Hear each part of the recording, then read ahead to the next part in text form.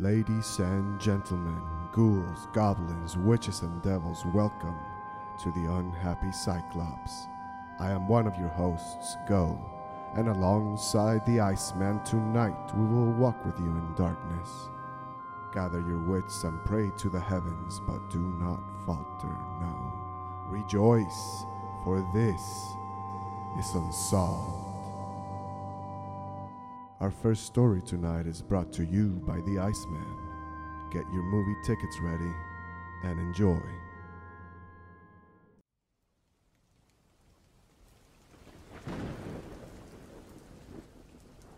Black-eyed children, or black-eyed kids, also known as BEKs, are an American contemporary legend of paranormal creatures that resemble children between the ages of 6 and 16, with pale skin and black eyes, who are reportedly seen hitchhiking or panhandling or encountered on doorsteps of residential homes. While tabloid coverage of these creatures has claimed that tales of black-eyed children have existed since the 1980s, most sources indicate that the legend originated in 1996 postings written by Texas reporter Brian Bethel on a ghost-related mailing list. Relating two alleged encounters with black-eyed kids, Bethel describes encountering two such children in Abilene, Texas in 1996. His story was written as a first-person encounter, which made it difficult for readers to separate fact from fiction. The legend transcended into an internet age and became one of the most popular creepypasta stories to date. In 2012, Brian Bethel told his story on reality TV series Monsters and Mysteries in America. He wrote a follow-up article for the Abilene Reporter News describing his experience and maintaining his belief that it was legitimate. Now, ladies and gentlemen, from the archives of creepypasta, I have Brian Bethel's story here for you tonight.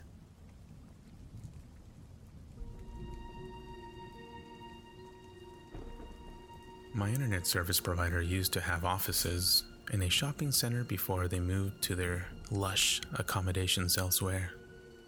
There was a drop box at the original location. The monthly bill was due.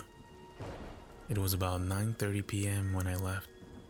From my relatively isolated apartments, it's about 10 to 15 minutes or so to downtown. Right next to Camelot Communications' old location is a $1.50 movie theater. At the time, the place was featuring the masterwork of modern film, Mortal Kombat. I pulled into the theater and into an empty parking space. Using the glow marquee to write out my check, I was startled to hear a knock on the driver's side window of my car. I looked over and saw two children staring at me from the street. Both appeared to be in that semi-mystical age of children to get into where you can't exactly tell their age. Both boys, and my initial impression is that they were somewhere between the ages of 10 and 14. Boy number 1 was the spokesman. Boy number 2 didn't speak during the entire conversation, at least not in words. Boy number 1, slightly taller than his companion, wearing a pullover hooded shirt with a sort of gray checkered pattern in jeans. I couldn't see his shoes. His skin was olive colored and had curly medium length brown hair. He exuded an air of quiet confidence. Boy number 2 had pale skin with a trace of freckles. His primary characteristics seemed to be looking around nervously. He was dressed in a similar manner to his companion, but his pullover was a light green color. His hair was short, of pale orange. They didn't appear to be related, at least not directly. Oh great, I thought. They're gonna hit me up for money. And then, the air changed. I've explained this before, but for the benefit of my new lurkers out there, right before I experienced something strange, There's a change in perception that comes about, which I describe in the above manner. It's basically enough time to know it's too late. So there I was, filling out a check in my car, which was still running, and in a sudden panic over the appearance of two little boys, I was confused, but an overwhelming sense of fear and unearthliness rushed in nonetheless. The spokesman smiled, and the sight, for some inexplicable reason, chilled my blood. I could feel fight or flight responses kicking in, something I knew instinctually was not right, but I didn't know what it could possibly be. I rolled down the window very, very slightly and asked, "Yes?" The spokesman smiled again, broader this time. His teeth were very, very white. "Hey, mister, we have a problem," he said. His voice was of that of a young man, but his diction, quiet, calm, and something I couldn't put my finger on, made my desire to flee even greater. "We want to see a film, but we forgot our money. Can you give us a ride home to get it?" Okay, journalists are required to talk to a lot of people, and that includes children. I've seen and spoken to lots of them. This kid was in no way fitting the mold. His command of language was incredible, and he showed no sign of fear. He spoke as if my help was a foregone conclusion. When he grinned, it was as if he was trying to say, "I know something, and you're not gonna like it." Well, was the best reply I could offer. Now here is where it gets strange. The quiet companion looked at the spokesman with a mixture of confusion and guilt on his face. He seemed in some ways shocked. Not with his friend's brusque manner, but that I didn't just immediately open the door.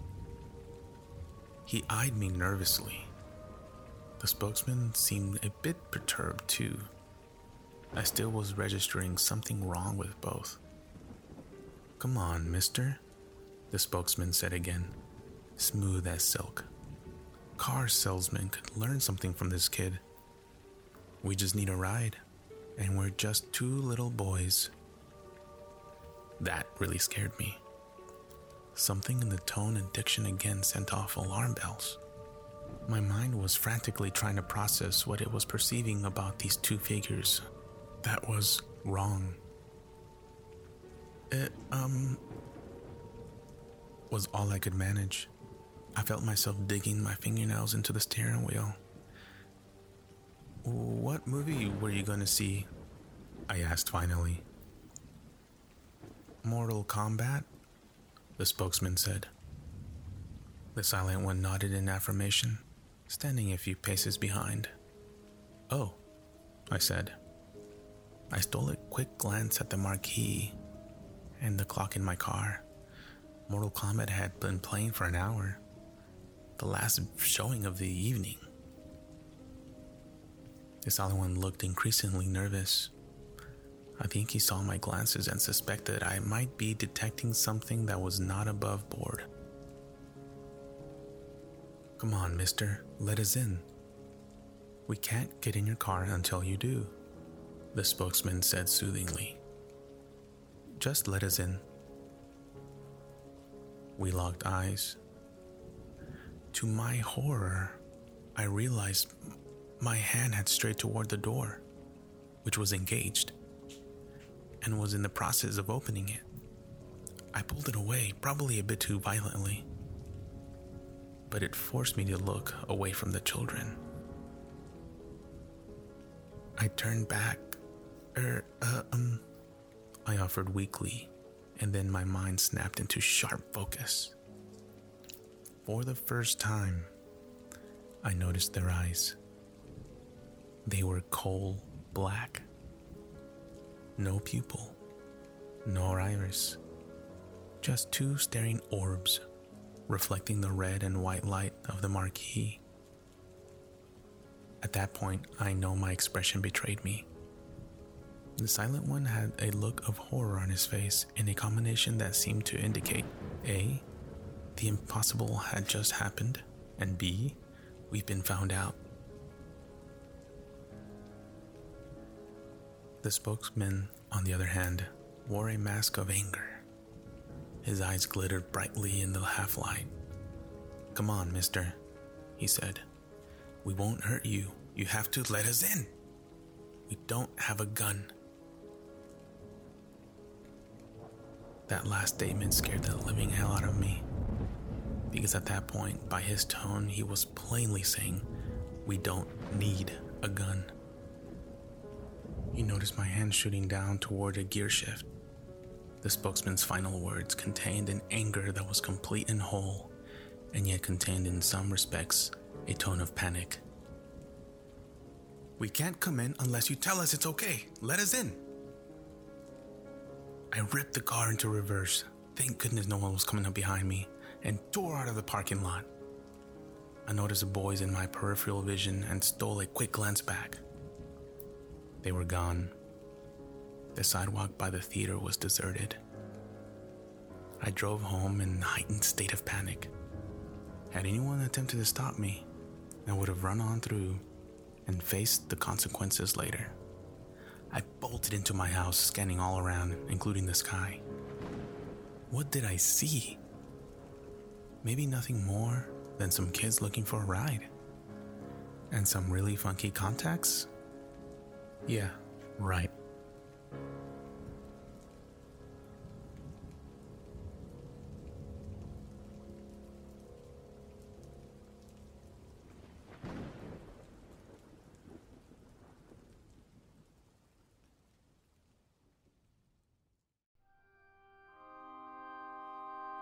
Behold, children are a heritage from the Lord. The fruit of the womb is a reward. Our next story tonight looks to the stars. Is there anybody out there? Brought to you by this humble host. When it's all gone, I will miss you most. The Quiet Sky by Ryan Brenneman. It started when we called out to the stars, into the darkness. We felt so small, tumbling through vast emptiness while clinging to the skin of the world, and without a single reason why. We were curious, yes, but ultimately, I think we were just terribly frightened. And we were young, so very young. We were children, and like a lonely, lost child, we did the only thing we could think of to make it stop. We did what we thought we had to do to make the universe make sense. We called for help. For years we scanned the sky for a sign.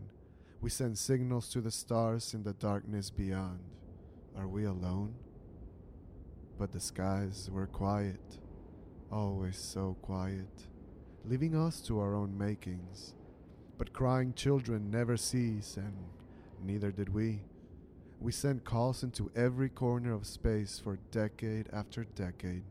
We refused to believe no one was out there. They had to be. Yet, for some unknown reason, they never answered us.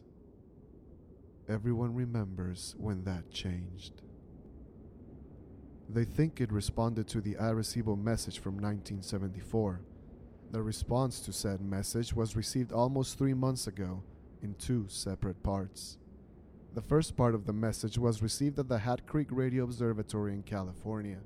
The Allen Telescope Array picked up what sounded like static interference that continued on for over an hour. It consisted of unintelligible screeching and buzzing sounds that continued without pause for the whole hour. The meaning of this message was never discovered, if it had one. The only thing we knew was that the signal's origin came somewhere in the Hercules constellation, near Messier 13. As soon as the signal stopped, the real message began. We made contact that day, and we were asked a question.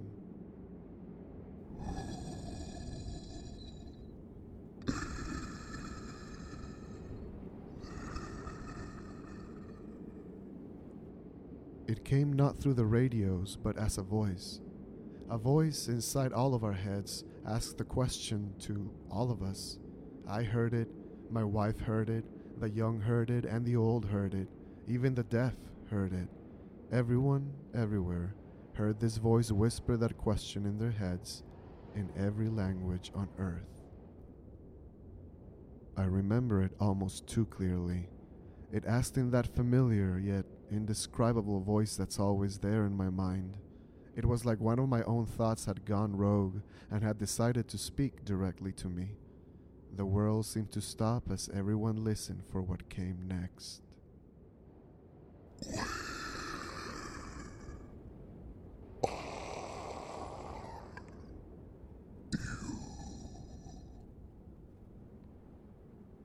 The heavy question seemed to linger in our minds for hours afterwards, and then for days, and then for weeks. That day changed everything. There were the doubters from the very beginning, and the holy ones who claimed that God has spoken to all of us and that the time to repent was now. There were those who claimed they'd heard nothing, and those who claimed that the aliens had given them their own secret messages. And of course, there were those who truly believed that we had been contacted for the first time by an extraterrestrial race like us, one ready to communicate, ready to lead us out of the dark. We were wrong. We never made contact with alien life, at least nothing comprehensible or discernible to human understanding. The stars are vast, and in their vastness our voices had touched the ears of something truly incomprehensible. Something hungry and malevolent, the voice. We realized our mistake when the ground started to groan. Beneath our feet, everywhere, the ground seemed to moan. The muffled sound shook through the dust and dirt below us. No one knew what was causing it, at least, not until the calls started coming in. The graveyards were screaming. All at once, the dead had started screaming. Every deceased man, woman, and child was turning in their graves. All the animals did so too. Every dog, every cat, everything that had ever walked this earth. The cries of ancient whales shook the seas, and the shrill screeching of birds echoed in the forests. The caskets shook, and the morgues howled. The voices stopped together, in an instant leaving the world in an amplified silence. In their absence, a new sound filled the air. The voice returned.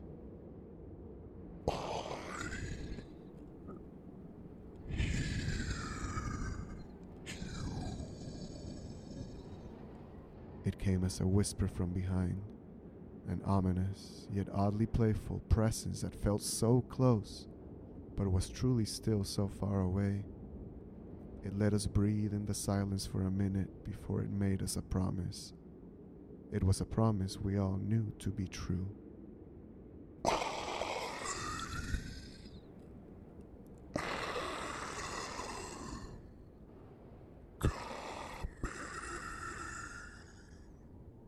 The voice was gone, and the air was again filled with screams. This time, they were from the living. After the voice had gone, we were left to our own devices. Millions panicked, and rightfully so, as chaos took hold of the streets. Many would die in the violence and the gunfire of that night. They would be known as the raptured before long, and the rest of us were the condemned. We could only wait. The screaming dead was only the first of the side effects that we felt as the voice approached. The closer it got, the more we felt it. That first night, after the screaming, we noticed the stars bleed for the first time. A section of the western sky had turned black, blacker than the night. It was only truly visible because of the ring of stars around it. The lights from those stars had turned red, and they seemed to bleed across the sky like food coloring dropped into water. Their light swirled and flowed all around the edge of some unseen mass. I knew then that I was staring into the face of the voice. Our scientists claimed that nothing was there, and that their radar and scans always came up empty. Their telescopes could see nothing but darkness in that section of space. However, the proof was right in front of us as every night that ring of darkness got wider, and more stars bled in the sky. We watched it come. As each night passed, the black spot would widen, and more stars would distort and bleed around it. During the day, a new hell would greet us. The side effects worsened. The day always brought something new. I'm sure most of what happened will go untold and unknown. The animals started disappearing. All of them. No tracks, traces, or bodies were left behind. Pets would run away, some violently so. They all retreated, never to be seen again. The forests were left abandoned, the oceans empty, the air was left silent. The world left seemed empty and lonely. They left like water receding from the shore just before the tsunami breaks. One day, about 2 weeks ago, scientists tried to talk to the voice again. They hoped, perhaps, to reason with it. They told it about what was happening on our world and asked it questions. The scientists begged. It didn't speak. The next night, the skies lit up with streaks of fire. It was alight for hours, blazing with orange and red. We didn't realize the effects until the next day when the televisions turned to static and the telephones refused to work. We had sat, watching, as all the satellites were knocked out of the heavens. After that, reports became rumors and rumblings, sanity a thing of the past. The air chilled and weighed us down. The voice was nearly here, and everyone felt it. It rained for a week after the satellites fell. The rain was salty and mired with an unknown filth that turned the grass black. Maybe the satellites tracked something back in with them when they hit the sky. No one knew for sure. All we know is that it fell from clouds black as charcoal that blotted out the sun like liquid ash. Darkness fell upon us for days. When the clouds went away, the skies were empty. There were no clouds, yet the sky hung low and gray. If the sun was anywhere in the sky, it never made itself known. Even it had abandoned us. Each day grew slowly darker and darker until night and day became almost the same. Some people would claim later that they'd seen things in the dark, creatures with gangly limbs and crooked faces, lurking in the corner of their vision. They were tall, white creatures that looked molted or rotten through their transparent skin. Appearances would last for just a second or two before vanishing without a trace. Some believed this was the first step in the aliens' invasion, but the rest of us didn't know what to think. We just knew that it was nothing that simple or benign. They must have been hallucinations, just more madness to endure, but ultimately as harmless as anything else, as harmless as the screams of the dead, the missing animals, and the dying sky. Appearances slowly increased in duration and number. I think everyone saw them once at the least, but I don't think a single person would ever guess why they were truly here. They never touched nor spoke to anyone, and they certainly never harmed anyone. Most who got good looks at them described them as mournful or sorrowful looking. Some even claimed that creatures watched over them at night, and others even claimed that it seemed as if the creatures were sorry for them. One claimed to even have seen one prostrate upon the ground, hands clasped above its head. He said it was praying for us. Prayer was no help. The churches and places of worship that had divided us for so long failed to bring hope to any in the end. The voice let them pray and beg for a while, but just days ago the voice ended it all. No one questioned how, for at this point nothing that happened surprised anyone anymore, but on the final day all books of worship burned. Every last Bible, every Quran, everything. People rushed to their centers of faith, but found no solace. The churches and temples had suffered the same fates, if not worse. The people were left, abandoned by their greatest hopes. There were rumors of churches all over the world with walls formed from the bodies of those who sought refuge. They were merged to the walls, stuck to them like flies in a trap. They died, still pleading for hope, but they were beyond God's help. The rest of us had learned to stop begging. We waited. The final message came. From beyond the sky it fell upon us. The voice echoed, and it spoke the simple truth.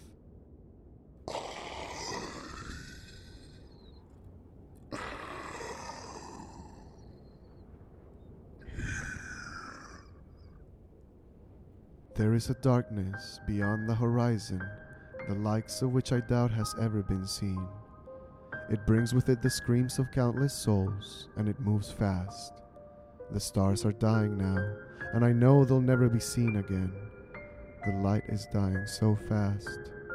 I leave this not as a warning. No, it's far too late for that.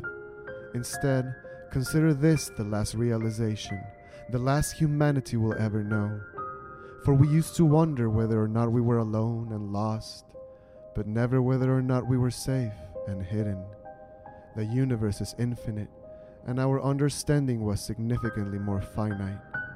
We should never have beckoned to the darkness. Instead, we should have clung to the light and closed our eyes every time we were turned to the void.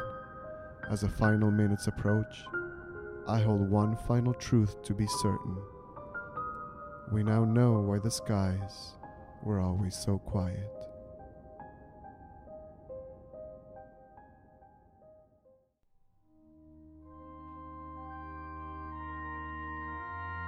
Immediately after the distress of those days, the sun will be darkened, and the moon will not give its light.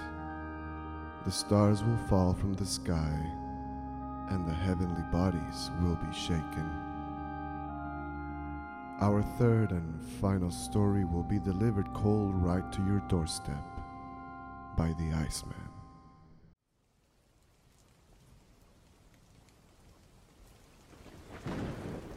I have one more story for you guys. This specific encounter happened on Halloween. You can find this source on Thought Catalog. It was submitted by user SarahBeth11. Now remember, these are all terrifying encounters that people have had.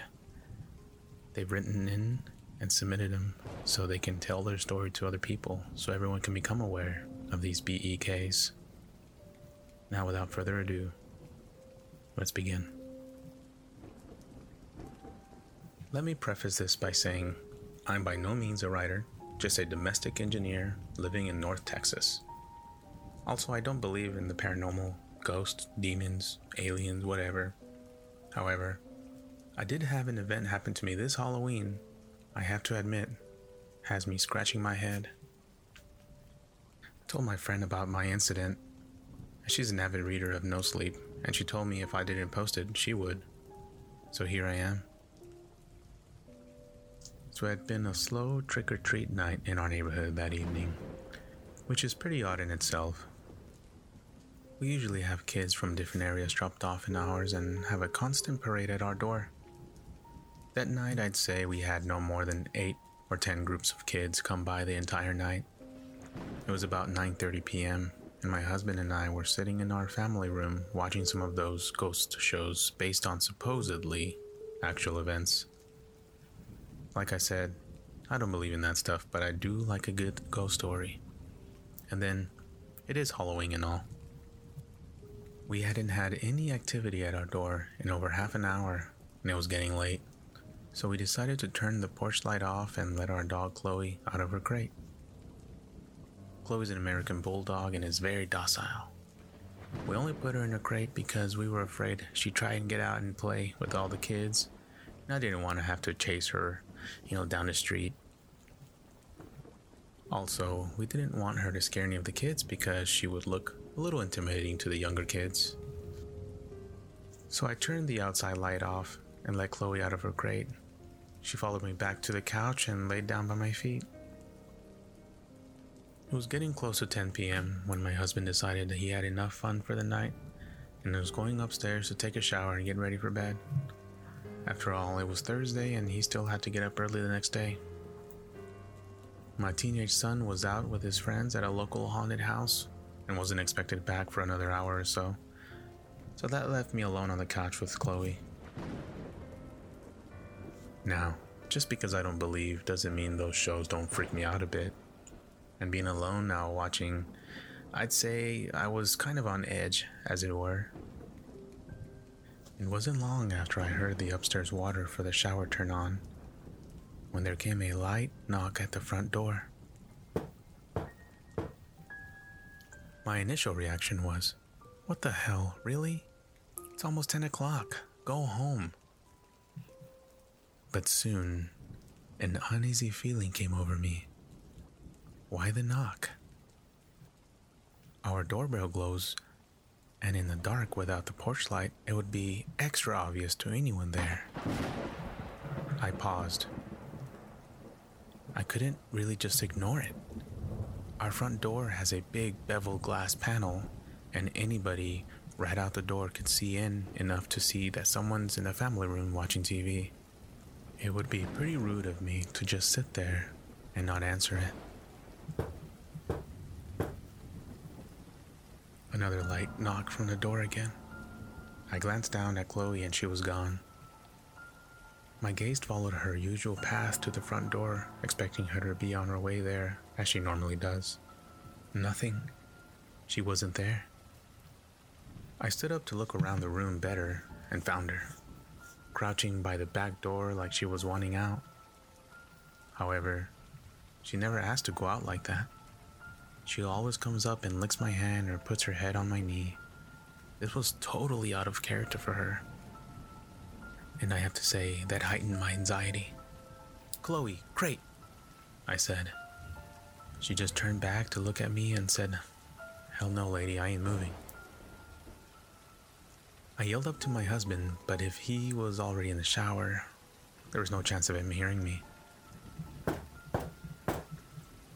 About that time, a car drove down the street and cast just enough light on the door to where I could see the silhouettes of two small children through the glass. I instantly felt relief. It was just some kids, probably a couple of neighbors on their way back home and wanted to stop by and show me their costume or something. I headed to the door and looked back to make sure Chloe wasn't going to follow. What a great watchdog, I thought to myself as she just sat there. I turned on the porch light when I got to the door, and sure enough, I could see through the glass that it was a couple of pretty small kids. A little late for some young ones, I thought, and I began to wonder about what kind of parents will let their kids run in the streets that late at night. I only opened the door enough to where I could block Chloe's escape if she decided to grow some balls, which was only about 2 feet. What struck me immediately as odd was these kids weren't wearing any costumes. They were in normal street clothes. Also, no customary trick-or-treat either. I began to feel very uneasy again. It was a girl and boy. The girl to my left was older, I'd say about 11 or 12.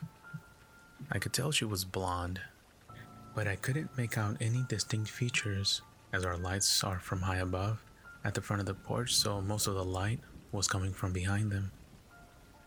I had not opened the door wide enough for any of the light from the inside to hit them directly.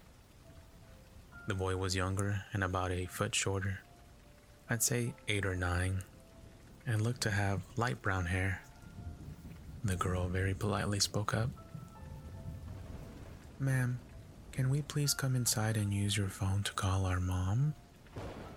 As she spoke, something in the pit of my stomach was telling me something was wrong. What kid, even at this age, doesn't have a cell phone on them these days? I couldn't remember the last time I'd had anybody ask to use my home phone. Hun, don't you have a phone of your own you can call your mom on?" I asked. This is when things got weird. Both kids turned to look at one another like they were going to say something to one another, but neither ever spoke. They both turned back to me, and the girl said, "Ma'am, my cell phone battery doesn't have any charge left in it. Can we please come inside and call our mother? We're alone out here and my brother is scared." I have to admit, there were two competing feelings going on inside me. The first, that of a mother's heart that wanted to help these two kids to get to their mom. The other, a sinking fear in my gut that was keeping the other feeling at bay. It was then I noticed that during the short conversation, I had already opened the door a few extra inches, which I was completely unaware of doing. I stopped. "Honey, why don't you give me your mother's number and I can call her myself?" Another pause. and they again looked at one another. After a short moment, they turned back to me and the girl said, "Ma'am, my little brother has to use your bathroom. Can we please come inside while you call our mom?" And with that last statement, the little girl moved closer toward the door, like she was going to walk in on me.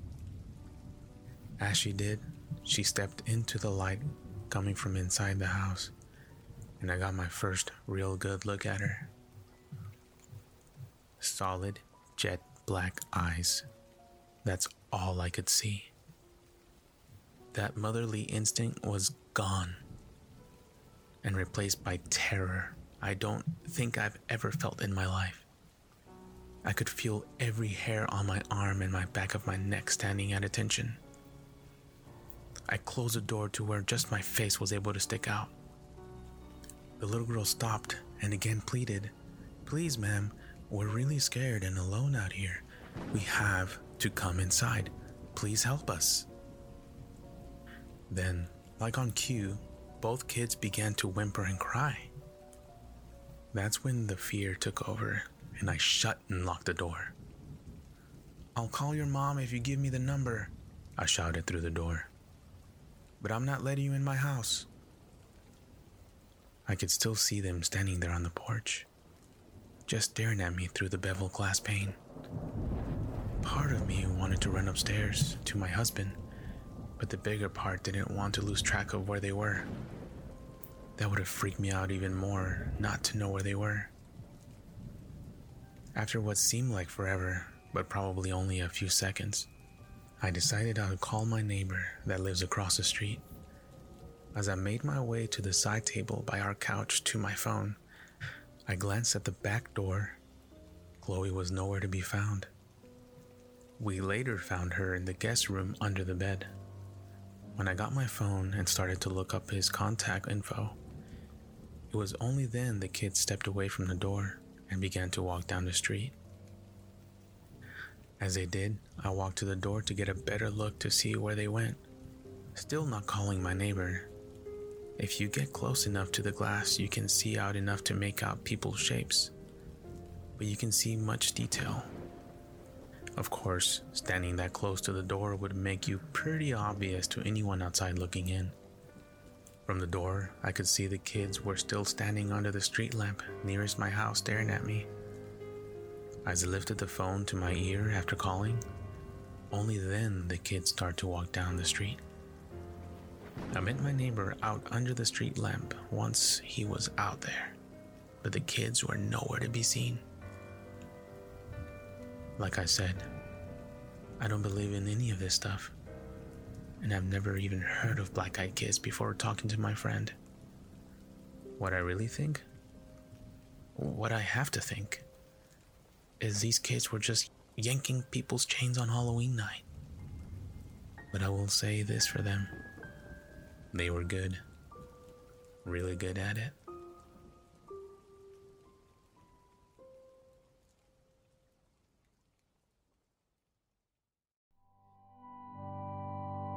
Let the children come to me, and do not hinder them, for the kingdom of heaven belongs to such as these. And so the night is over, the candles are not lit, the dread of ghouls and terror will follow you to sleep. And don't forget to check us out at Unhappy Cyclops.